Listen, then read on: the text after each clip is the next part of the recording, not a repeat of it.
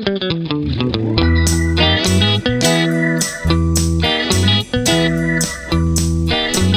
everybody, and welcome to another episode of Coffee Science Guru. I am, of course, your host, producer, show owner. Excuse me. Show pony, perhaps. Show pony. Oh, no, good. That's what it says on our hosting platform. I'm the show owner. So, well, there you go. all rights belong to me. Those voices you heard were, of course, Dr. Adam Carr. Hey ho. And Mr. Julian Marriott Britton. Hello again. Today we're going to be talking about coffee, surprising no one, and how it affects health. Lots of strange rumors that go around regarding to coffee and health. A lot of trends, kind of working around diet trends in general in the general public. Low-fat diets, high-fat diets. Look, I mean, it seems very much like in I don't know, the greater media. It's, people publish, and I'm not intending on this moving into a political sphere, but people tend to publish anything that's going to raise hysteria or try and calm people or whatever happens to, well, not calm people, raise hysteria, I would say generally. So you get a lot of sensational headlines about coffee. New research suggests cancer is the number one cause of death in people in high... as befits the item which is the second biggest thing entering world trade after oil. Oh, yeah, well, absolutely. You can imagine how much stuff is constantly being published. Exactly. The conspiracy. Yeah, absolutely. All of the Illuminati. We're all on Facebook. We've seen the headlines. Yeah. And we know that we're probably guilty of reading the headline and taking a big guess at what is said in the article and moving on. Just scrolling straight past it. So we're here to prove everyone wrong. Wow, or at least shed some light onto some things. We don't know everything. That's right. Bold claims here at Coffee Science Guru today. We are right today in talking about coffee and health. All right, so coffee. What is in coffee? Everyone kind of talks about coffee and caffeine. Our last podcast was on caffeine in coffee specifically. And caffeine's probably the big topic that comes up, or what people think of when we talk about coffee and health, because caffeine is considered to be a drug, which is a bit of a loaded term, I guess. But coffee is full of a lot of other things, which is why it tastes so nice. Yeah, right. Well, if it just tasted like caffeine, we wouldn't drink it. Right. I mean, I've got a book in front of me here that's got, it's entitled Coffee Flavor Chemistry, and it's a riveting read by Yvonne Flement. But if you go through it, there's about, we just estimated about 3,500 different chemicals in roasted coffee that you'd most likely be drinking on a daily basis. Those chemicals all classed in a whole range of different sort of, classes. You've got your pyridines, your furans, indoles, ketones, aldehydes. All those things sound rather scary, but a lot of them are actually responsible for the positive flavors and negative flavors that you may or may not get inside coffee, and that can scare some people off. How many individual ingredients are present in a carrot? For instance. Right. Except it's quite a lot. Yeah, there are. I think it's probably in the order of, well, I wouldn't want to say hundreds. I don't actually know. But when you start roasting something, so this is what I was doing at MIT for a little bit, actually. We looked at the decomposition of individual species. And if you think that, when you start, let's call it roasting. It's not really roasting. But if you start roasting any single compound in crude oil, let's call it octane. I think people might be familiar with octane. You get about 10,000 reactions with about 5,000 reaction intermediates. When you think that that's what's happening to one molecule, put 500 molecules into a roaster and then roast it up, you can imagine how many reactions and how many products may or may not be formed from that. So I suppose that series of reactions applies to anything that you cook. As soon as you start cooking it, exactly it releases all sorts of stuff Yep. which might not be noticeable in any other form. Oh, exactly right. I mean, that's what you see in bread. That's why it turns from, what it is, the dough, into the that white and brown crust outside. It's a whole range of different chemical reactions. Easy for us to check what's inside a green bean and what's inside a roasted bean, but not necessarily how to check what's happening during the roasting. Oh, there are ways. Maybe we won't go into it here. Stopping and starting roasting. Yeah, I mean, look, there's a method that's been developed recently. It's called PTRMS, proton transfer reaction mass spectrometry, which gives a real-time readout on the chemistry that's happening, on some of the chemistry that's happening inside coffee over time. It relies on a couple of different things for it to work. But anyway, I won't go into that. But we can tell. But generally, we do have a pretty good idea over the last 100 years of analysing coffee chemistry, what is inside of a roasted bean, and a lot of what's inside of a green bean as well. We don't know absolutely everything, but we know a lot. We've found, us specifically, We Yeah. got some coffee that was ran through a mass spectrometer. Right, and we quantified 4 flavors. We quantified what was it? We quantified 2-methylpyrazine, which is responsible for the roasted chocolate flavor in coffee. Oh my gosh, I'm trying to remember. Furanone, which I believe is responsible for the red fruits in coffee. We quantified caffeine, as you have to do when you're doing coffee. And furanil, I think, was the one actually. The other one, I think that may be that's the one responsible for red berries, and also vanillin, which is malty vanilla, obviously. Yeah. Caramel sometimes, depends on its quantity as to how you perceive its flavour. Yeah, so we did all those. Yeah. But there's a whole bunch of other stuff, including one of those things in California that we're talking about a little while. Yeah, so Acrylamide. acrylamide. Yeah. Acrylamide. So recently, over the last few years, up until this year actually, there has been a particular group of people who were suing the state of California over not providing a warning on roasted coffee products that it may contain a carcinogen called acrylamide. It was... So basically, from what I understand, in California, there is a list of 70-something carcinogens that if you are of a business of more than 10 employees specifically, and you sell something that has one or more of these carcinogens in it, you need to provide a warning on the label. And they have successfully sued places like Burger King for it in the past, and essentially came for people like Starbucks and roasters and franchises and stuff like that for not doing it. They ended up deciding that they don't need to do it because it's in such small quantities that they just didn't think it was worth the bother. But it's not. It's one of those ones like anytime you, as Julian was mentioning earlier, anytime you cook something, these kinds of chemicals are produced. So you get chemicals like benzene, toluene, xylene, xanthine, naphthalene, all these kind of chemicals that can induce cancer or make your body start producing stuff that it really shouldn't be producing. Yeah. Those kinds of things do exist so in no almost longer anything. do we see this happy label which said this label may kill you, and we hope it will. That's right. It's one of those ones actually. When I first did a run of that's the thing actually. When I was developing my roasting process, I did a GCMS just to see all the different compounds that are in there. Quite a few in there. I'm like, I wouldn't drink that. Yeah. It was in its pure form. In fact, I've got that chemical right there that I'm pretty sure I'm supposed to wear gloves and a mask. But that's the thing though. It's in such minute quantities. Yeah. I mean, you stay out in the sun for long enough, it's going to do worse damage than drinking 20 litres of coffee. And in fact, actually, speaking of coffee and health and that kind of thing, I did actually do a computation to determine what the lethal dose of caffeine, which is one of the highest things you can get in. There are other stuff in there, of course, but I think it was 20 litres of coffee you're required to drink to actually kill you. I think filter coffee, or like of 20 litres of shots of espresso? I guess 20 litres of filter coffee. Yeah, it wouldn't be 20 litres of espresso. That would probably, I'd say that would be a lot more. Yeah, I'd probably half that amount for espresso, I'd imagine, 10 litres. But I mean, I'd hazard to find anyone who would want to drink 10 litres of espresso coffee. I don't think you could physically hold I think that much. Well, it would be over a reasonable period of time, you would have thought. Yeah, that's right. You'd probably metabolize it through quicker. Yeah, but that number's found through the LD50s that you get on those online sites. So every single compound, every pure chemical compound's got what's called MSDS, a material safety data sheet, where some humble scientists in some lab somewhere have, fed a bunch of this kind of stuff to rats and determined at what point 50% of the population dies based on that level of exposure, which is a horrible thing to do, really. But at the same time, it's extremely useful to know when something's going to be harmful or not.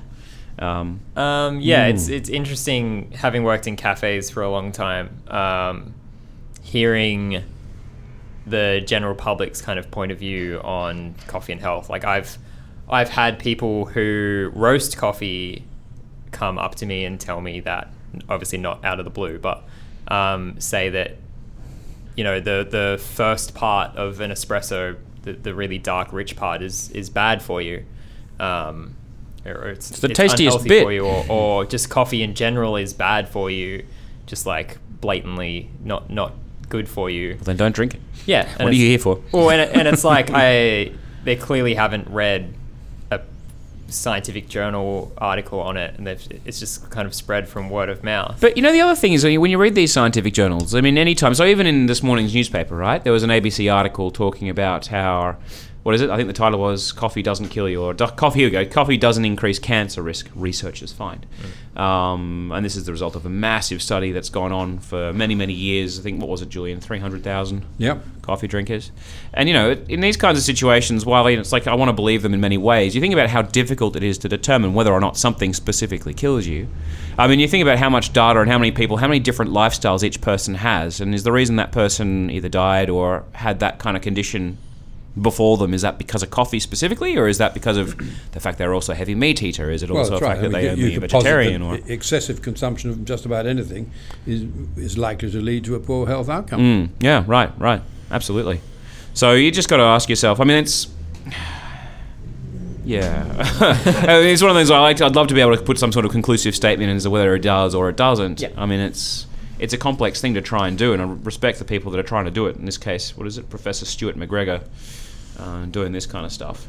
Yeah, and it's one of those things where it's like what works for one person might not work for another, depending on your unique anatomy or physiology or your susceptibility to caffeine, or what other things you consume in your diet, what time of day you drink coffee, that kind of thing. These are all things that have... Yeah. It's interesting actually you say that, because there was a paper that I read, it was almost exactly last year, 19th of June 2018 is when I put this out there. It was research that was done by the Department of Defense that linked caffeine consumption to genetic tolerance or genetic, I guess, capability of processing it. Yeah. And it's an interesting one where they initially they were trying to find out, so when's the peak, when do you get the most effect out of caffeine in general? So obviously the Department of Defense cares about that. Maybe you can read into why you may or may not want to be giving espressos to your armed forces. It used to be rum, so it used to be rum. Used to be rum. Turns out caffeine was better for him. Last legal drug. Over the top. Sometimes it's both. Awesome. Well, that's the thing. I mean, in the end, for them, I think they found generally between 9 and 10 a.m. generally, but you really have to have a model run it for you based on your genetic tolerance, your genetic code, your unique genetic signature, and then they can tell you exactly when you should be having it, which is very, very cool. Also a little bit worrying, but yeah. Well, as long as no one tells me that I can't drink coffee until 9 o'clock in the morning.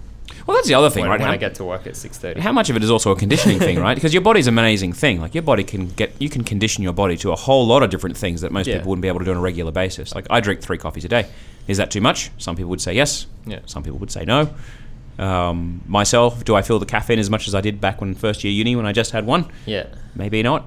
Yeah, I can attest to working in incredibly busy cafes with lots of different coffees on offer and having to try all of them in the morning to dial them in and throughout the day, and getting to the point which I'd never had in my life where I could just drink coffee up until the late hours of the night and go home and sleep and have a fine sleep. So performance enhancement, specifically in sports, caffeine has been debated depending on whether it's the Olympics or Ironman challenges, what have you, on its effects and whether it should be defined as a performance-enhancing drug and therefore shouldn't be used by professional athletes, or if it's something that is fine and it's not so performance-enhancing that it's a non-issue. It's an interesting one, that one, actually, that question, just thinking about it. I don't have any data on any... I mean, I've seen some stuff talking about how it can improve metabolism and it can get, fatty acids back into the body, fats back into fatty acids and redissolved into your bloodstream and so on and so forth. But then, you think about there are some counter-indicators that may not be so good for sport. For example, heart rate. Yeah. You may find that caffeine increases your heart rate beyond a certain point that is optimum for performance. Yeah. So maybe it's as helpful as it is hindering. It's hard to know, and I don't know. I'm not actually a sports physician or anything like that. But you can imagine that anything will have its upsides or its downsides. I believe I'm right in saying that there are tests done on all athletes in terms of the quantity of caffeine in their bloodstream before they take part in their particular sport. Yeah. And there was the well-known case of the fencer who was banned from competing in the Olympics around 20 years ago for that very reason. Because of caffeine. He'd had 2 cups of coffee before he went out to do his stuff. So I have in front of me an article from 2014, just from The Atlantic, that goes into some details of what people in Ironman competitions were doing. So a company called Cliff Bar that do like protein bars and muesli bars and that kind of stuff have a product that is essentially a gel that you can take that has a certain amount of caffeine in it. So people who are doing these really long marathons would take them at different amounts at different times in the race. So where does it say? To integrate caffeine into her race day nutrition plan before the race, she usually takes a gel with 50 milligrams of caffeine. Then on the biking leg, she takes 50 milligrams per hour, and that increases later in the race. Another does sound like it's a performance-enhancing drug.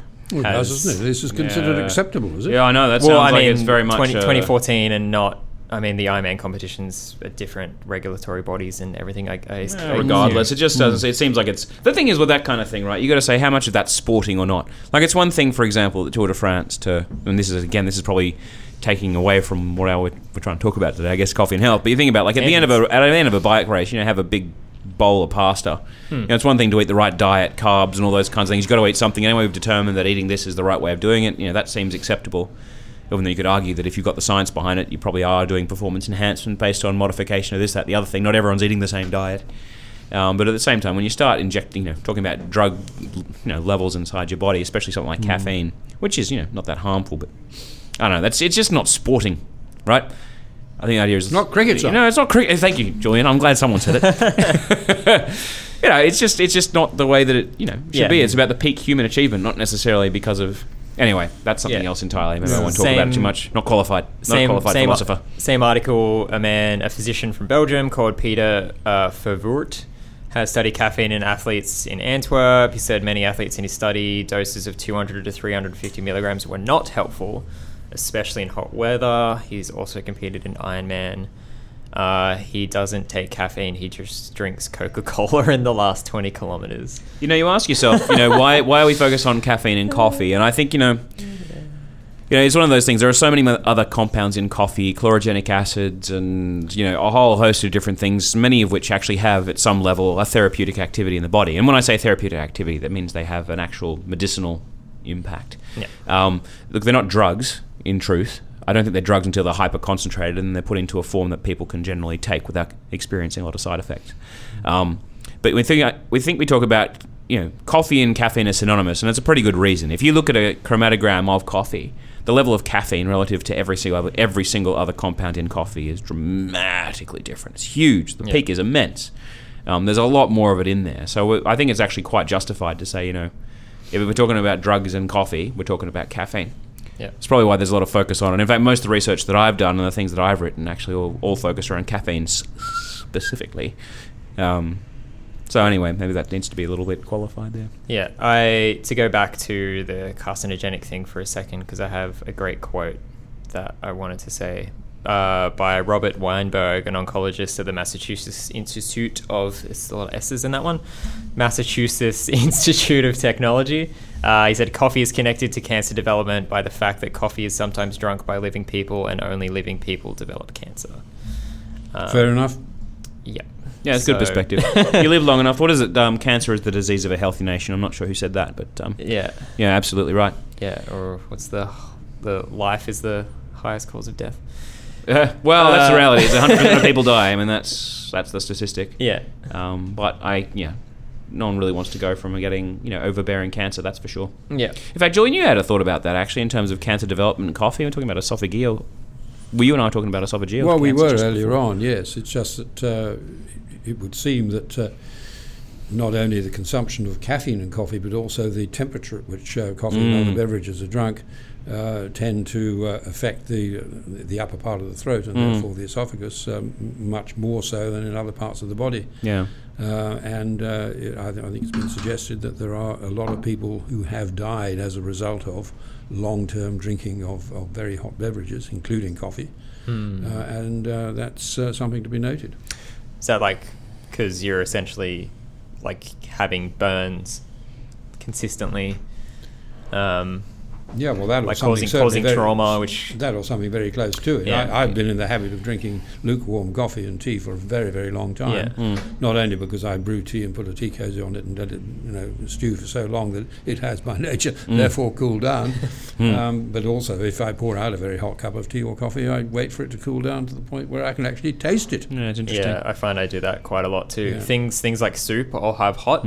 Like to the point of almost being too hot, but things like coffee, like I'll get here in the morning, pour out a cup of batch brew that's still hot, and then it sits there for a while, mostly because I get distracted and forget it's there, and then partly because if it's fresh out of the pot, I just like can't bring myself to sip it. Yeah, there's a temperature point below which it then loses all sorts of interesting flavors and so on. But somewhere in that middle ground, it seems to me. So that lukewarm, warm, maybe it's a 65 degrees Celsius zone, the Goldilocks zone, which is why we get our coffee, our espresso and milk-based drinks to that. Although I think that's more got to do with milk curdling and milk scalding than it actually has to do with some I'm probably drinking desirable temperature. I'm probably drinking it more like 45 to 50. Yeah, right. But it's still quite warm.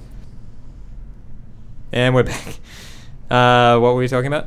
Bulletproof coffee? Oh, we're talking about no. Moving beyond butter. I don't really talk about butter in a coffee podcast. Yeah, although I love butter. And I haven't had lunch yet. Yeah, no, we're talking about going back to coffee as well and talking about specific things. So we talked a bit about potential health benefits, some of which are spurious, some of them may make some sense. Tell us about cold brew, Adam. Cold brew. Oh, I want to talk about cold brew now. Oh, I was going to talk about something else. All right, cold brew. I thought you were already segueing into that. No. Well, there are a number of things we could segue to here. But cold brew. Yeah, so we did a little bit of research onto cold brew, and so there's some stuff out there that's saying cold brew is better for you because at the lower temperatures. Yeah, I hear a lot about lower acidity too. Yeah, lower acidity. It's got to do with lower pH value. But, you go online, you do a little bit of research, and with a little bit of, tenacity and a little bit of, intelligent searching, you can eventually find out that actually this one paper by Rao and Fuller in 2018 showed they looked at the pH of the extracts of coffee. That is coffee that was literally brewed hot, of various origins, including a Brazil, a couple of different Ethiopians, a Myanmar, Colombia, Mexico. And you look at all of them, actually, the pH of the final brew varied widely, between about 4.8 to 5.1, which is acidic. Right. But whether it was hot or cold, there was almost, no difference between the origins. Well, there was some difference. There was about 16% difference. It was slightly lower in acidity. Yeah. But some origins had a reverse trend. So when you brew it cold versus when you brew it hot, sometimes a cold brew came out with lower acidity. Oh, sorry, a lower pH. Right. That is a higher acidity. Oh, I hate saying the things like this. Well, I know, it's so confusing. The lower the number, the higher the acidity. Yeah, exactly right. Yeah, that's right. So Golf. A lower pH value is a higher acidity. Let's just use the term acidity. It was sort of on average, yes, there was an 18% lower acidity with the coffee brewed cold. But it was almost nothing in it, and it varied so significantly by origin, you'd almost hazard to say they're almost identical. So we come into the variables. Yeah, that's it. But then that's the other thing people were saying. So I think we concluded, sort of like, well, the thing is, strawberry's got a pH of 2. Is anyone saying that we should be stopping drinking strawberries? It's like, well, I don't know. I don't think so. Almost guarantee that someone is definitely telling you to not eat strawberries. Probably not. I love strawberries. But, I mean, that's the thing, though, right? Your body is so full of buffers. I mean, there's a whole trend now towards alkaline waters. Alkaline's better for you. Alkaline. Alkaline cold brew. Yeah, alkaline cold brew even, right? And it's sort of like, is it better for your body? It brings your body back to its normal pH level. And as far as I can understand, from the stuff I read from physicians and various other researchers in the world, your body is so jam-packed with buffers that, you can eat stuff like strawberries around the clock and you'll generally be okay. I don't know how many strawberries it would take to lower your body's pH by a factor of 1. Maybe a bit of heartburn. Bit of heartburn, but that's probably just from only eating strawberries. Maybe also just your body will eventually reject it when it doesn't need it anymore, right? Your body's pretty good at detecting sensory overload, apart from with fried chips like fried chicken and things like that. I feel like it's one of those things that I've seen where people say stuff like, if your body changes its homeostatic like pH by a 0.1 of a degree or something, then you're dead. So I'm not sure about that. Something extreme like that. So I think it's a little bit crazy to suggest that something that's got such a small difference in pH is going to really affect your actual health. Nothing that we saw. Maybe it does. It maybe not. I'm not actually an expert in that. It's just what we've seen. So in terms of the difference of pH between hot and cold brew coffee, there's very little in it. There's a bit in it. I should also mention that pH, by the way, when you do the numbers, is a log scale. So it's not a 16% difference in a log scale, which is actually reasonably large. 16% difference when you take it out of the pH scale. So when you make it log to linear. Anyway, those people that can do the calculation, you can know. From a 0 to 1 rather than... 0 to 1 rather than 0 to 100. So does that make sense? So it's not, Or 0 to 14. Yeah, where, 0... The difference between 1 and 2 is actually a factor of 100. Yeah. you convert it back down, with the difference between 0 and 100 is actually 0 to 100 is only 16% difference. Yep. Yeah. Okay. It just that's the way. Save that for the math. Yeah, you can feel free to reach out to our seriously, feel free to reach out by email if you wanted to detail the calculation. A couple of people actually did when we published our blog about it.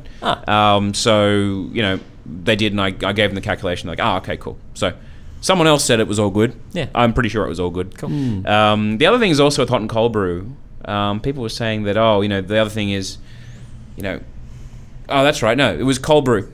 Cold brew has less antioxidants than hot brew.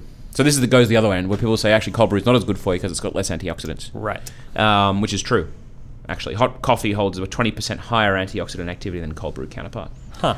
And that goes for all origins. And that makes a lot of sense. Antioxidants are extracted only really at high temperature water. It's actually some of the research that I've done indicates that as well. Right. And so actually, you do find that quite, on a consistent basis it is. Now, is that 20% enough to give you a health benefit? I don't know. It would seem that more antioxidants are better in general, sorry. From what we understand. Huh? From what we understand. From what we understand, if everyone is to be believed, and I probably say they are. So I guess hot brew coffee for you in that sense may or may not be better for you. I'd suggest maybe it is. More antioxidants seem better. Yeah. But there you go. The final one was, is cold brew better for your gut health? And they reckon actually that's what they thought pH was better. If you have a lower pH, if you have a lower acidity, so a high pH, if you have a lower acidity, it's better for your gut health. And I don't think there's any sort of, apart from saying there's very little difference in acidity anyway, right? It's probably, if cold brew is better for your gut, it may actually not be due to that.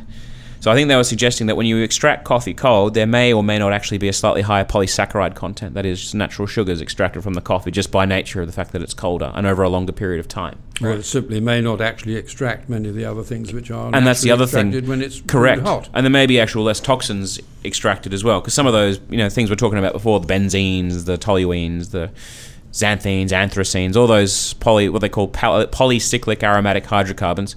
That's what they call it. That's just the terminology. You just got to live with it. Those things that may or may not be carcinogenic, those things actually aren't extracted as higher quantity at those temperatures. The solubility is literally lower.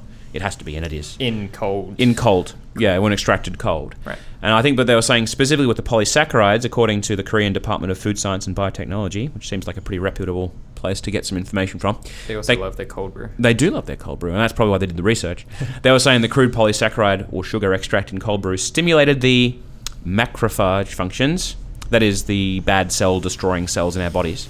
So it stimulated them, so there's actually more of them present, so they're capable of fighting toxic other materials a lot better. Interesting. Yeah, so that's what they claimed. And so, it's interesting. But I don't think I don't know if I'd recommend cold brew over hot brew. I think you just drink the one that you like. Yeah.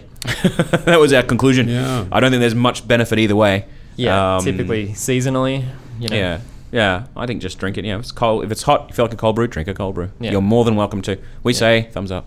It's got the CSEC seal of approval. It does. And we made drink what you like. Yeah, that's right. Drink what you like. When it comes to coffee, drink more or less what you like. Yeah. I think that's a pretty reasonable conclusion to reach. Just like with wine, whiskey. Cool. I don't know if we could cover any more topics. There is one more. There is one more. There is one more. And that is about when is it too early to drink coffee? At what age? Oh, okay, yeah. We mentioned I was going to say, when is it too late to drink coffee? Oh, when is it too late to drink? Oh, yeah. Well, this is related, actually, Julian, so we can cover both of them. Yeah. I think a lot of it has to do with Netflix. There are people staying up to all hours of the day and night, and drinking coffee and then finding it difficult to get to sleep or stay asleep and getting up to go to the bathroom in the middle of the night kind of thing. And therefore not getting the quality of sleep that they were used to only a short few years ago. Yep, so this is the idea of caffeine being a stimulant, probably also combined with the fact that the light from the TV actually stimulates certain pathways in your brain to actually stay awake. At the same time. And the diuretic nature, which is a completely separate... Yeah, exactly. So there's that aspect of it. So sleep is actually the biggest thing, and this is the same for younger kids as well. So some people say, 12 is okay. Some people say 14 is okay to drink coffee. Some people let people drink coffee. And I actually don't think coffee is necessarily the worst thing for that age. I think V and energy drinks and Red Bull might be the bigger problem with all the extreme caffeine levels. Sugar and caffeine. I think caffeine is an issue. So that's the thing. Salt. I think it turns out that so one of the reasons people don't want kids or younger adults, young kids to drink coffee is because when you sleep, so your brain is basically still going through development. Your brain is still growing at those ages. And they were saying at later stages of adolescence, the brain does a thing called synaptic pruning, which I basically understand it. And I think, I wanted to say a layman's term, but basically brain optimization. cutting out the things that you don't need, making stronger links to things that you do. And that happens generally during sleep. And it actually only specifically occurs during deep sleep. And that's the thing. There's definite conclusive evidence to show that caffeine reduces the quantity and quality of deep sleep. In fact, you may or may not actually get deep sleep when you have caffeine. And if that happens, the brain won't optimize. And so, because pruning begins more or less around the age of 12 and continues into until actually well into someone's 20s, apparently, right. Begs the question: should you be drinking so much caffeine that you're losing sleep, even well into your 20s? Yeah.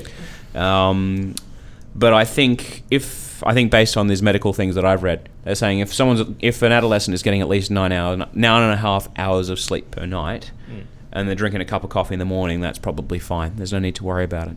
Caffeine having an 8-hour half-life. Yeah, assuming that they're not like overly sensitive, like some people can be. Yeah, but that's the thing. It's not just caffeine doing it. I mean, someone can just stay awake all night doing various other things as well and have it. It's not just responsible for caffeine.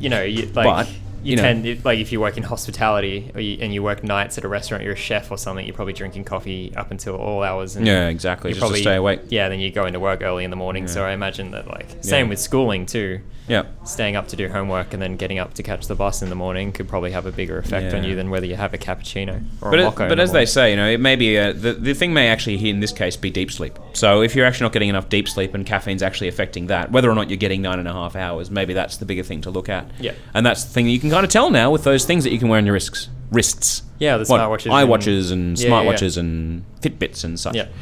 But from what I can tell, from what I read, it seems like if you're older than 27, drink as much as you want. Okay. In fact, 3 to 5 cups apparently can reduce the risk of Alzheimer's disease. I wasn't waiting for permission, but I'm glad I have it now. That's right. Actually, I generally find I can't drink coffee after 12 o'clock during the day. I don't know why. My body just can't take it, even if I had no coffee before 12. Yeah, on a Friday, I will tend to drink coffee later in the day because I know I don't have to go to bed as early. And I will just drink it if I feel like I want one.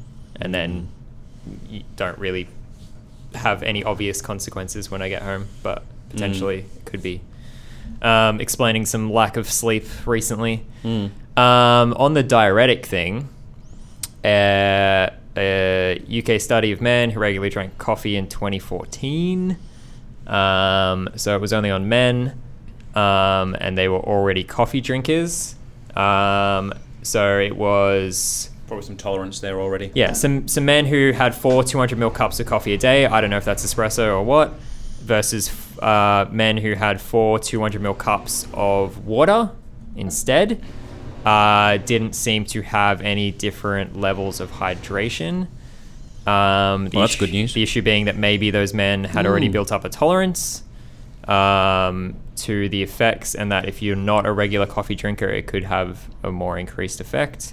Obviously, if you only do a study on males, that doesn't necessarily affect or correlate to the whole population. Oh, it's okay. I mean, maybe I shouldn't go into it, but I think there is a reason why you do the study on men, not men and women, over a long period of time. Yeah, because of the monthly cycle of things. Fair. It actually has an impact on the way the body actually reacts to a whole lot of different things. So that's oftentimes why it's only done on men. Yeah. Just because it can more correct. Mind you, there are other studies that say various other things. And that's not necessarily meant to be a bias thing. It's not a superiority thing or anything like that. It's just a simple for ease of study. Yeah. Effectively. Yeah, having clean results, but not necessarily. Yeah, things that can't be altered by things, and those things can differ very widely. Mind you, doesn't mean that a large study shouldn't include them for various reasons. But well, certainly the information trying to isolate the effect, which is being thrown out there at average consumers all the time has resulted in the past year in the UK alone over 1 million coffee drinkers converting to decaf, particularly those using instant at home. Yeah, right. That's distinct from in cafes. So decaf instant. So there's no doubt that that what's being put out there is having quite a significant effect. Yeah, good or bad is another matter. People enjoying the taste and having it after dinner and having a decaf rather... Well, it also relates, of course, to the fact that instant coffee and decaf coffee in particular, it tends to taste a lot better today than it did 5, 10, 15, 20 years ago for various reasons, including obviously the way in which it's actually processed. Yeah. And baristas are getting better, I think, in general? Yes. I had to think about that. You're like, that's a topic for another time. Just listing off the baristas in your life in your head, like Josh, maybe Tom, maybe my local, sometimes. But the cafe trade will be happy to know that something like 3 to 4 cups of coffee a day may well reduce the risk of dying from heart disease and various other things compared with those who drink none. Yeah. So they say. Apparently. Currently. Yeah. Please define how much is... define the cup of coffee for me. 200 mils of coffee. There's probably a filter coffee. Yeah. But what? Yeah, I know what you mean. Yeah, exactly. What was the ratio they used? Yeah. How much coffee? How much? You know what I mean. Anyway, that's not for me to say. I don't have a degree in anything. So yeah, I think that's coffee. That's coffee and health. As always, if you have any questions for us, email us at podcast@7miles.com.au. It's very quiet. I would like people... You don't even have to ask a question. Just be like, hey Josh, Adam, Julian, love the work, hate the work, whatever. It's fine. We're going to take it, don't worry. I'll reply, maybe. You will. Don't solicit us. Yeah, so any questions? Also, check us out on Instagram and Facebook, 7 Miles Coffee Roasters. Check out our articles as well that Adam writes about things like cold brew and stuff on the 7 Miles website as well. Yeah, and thank you all for listening. Thank you. Bye. Bye. It's been good fun.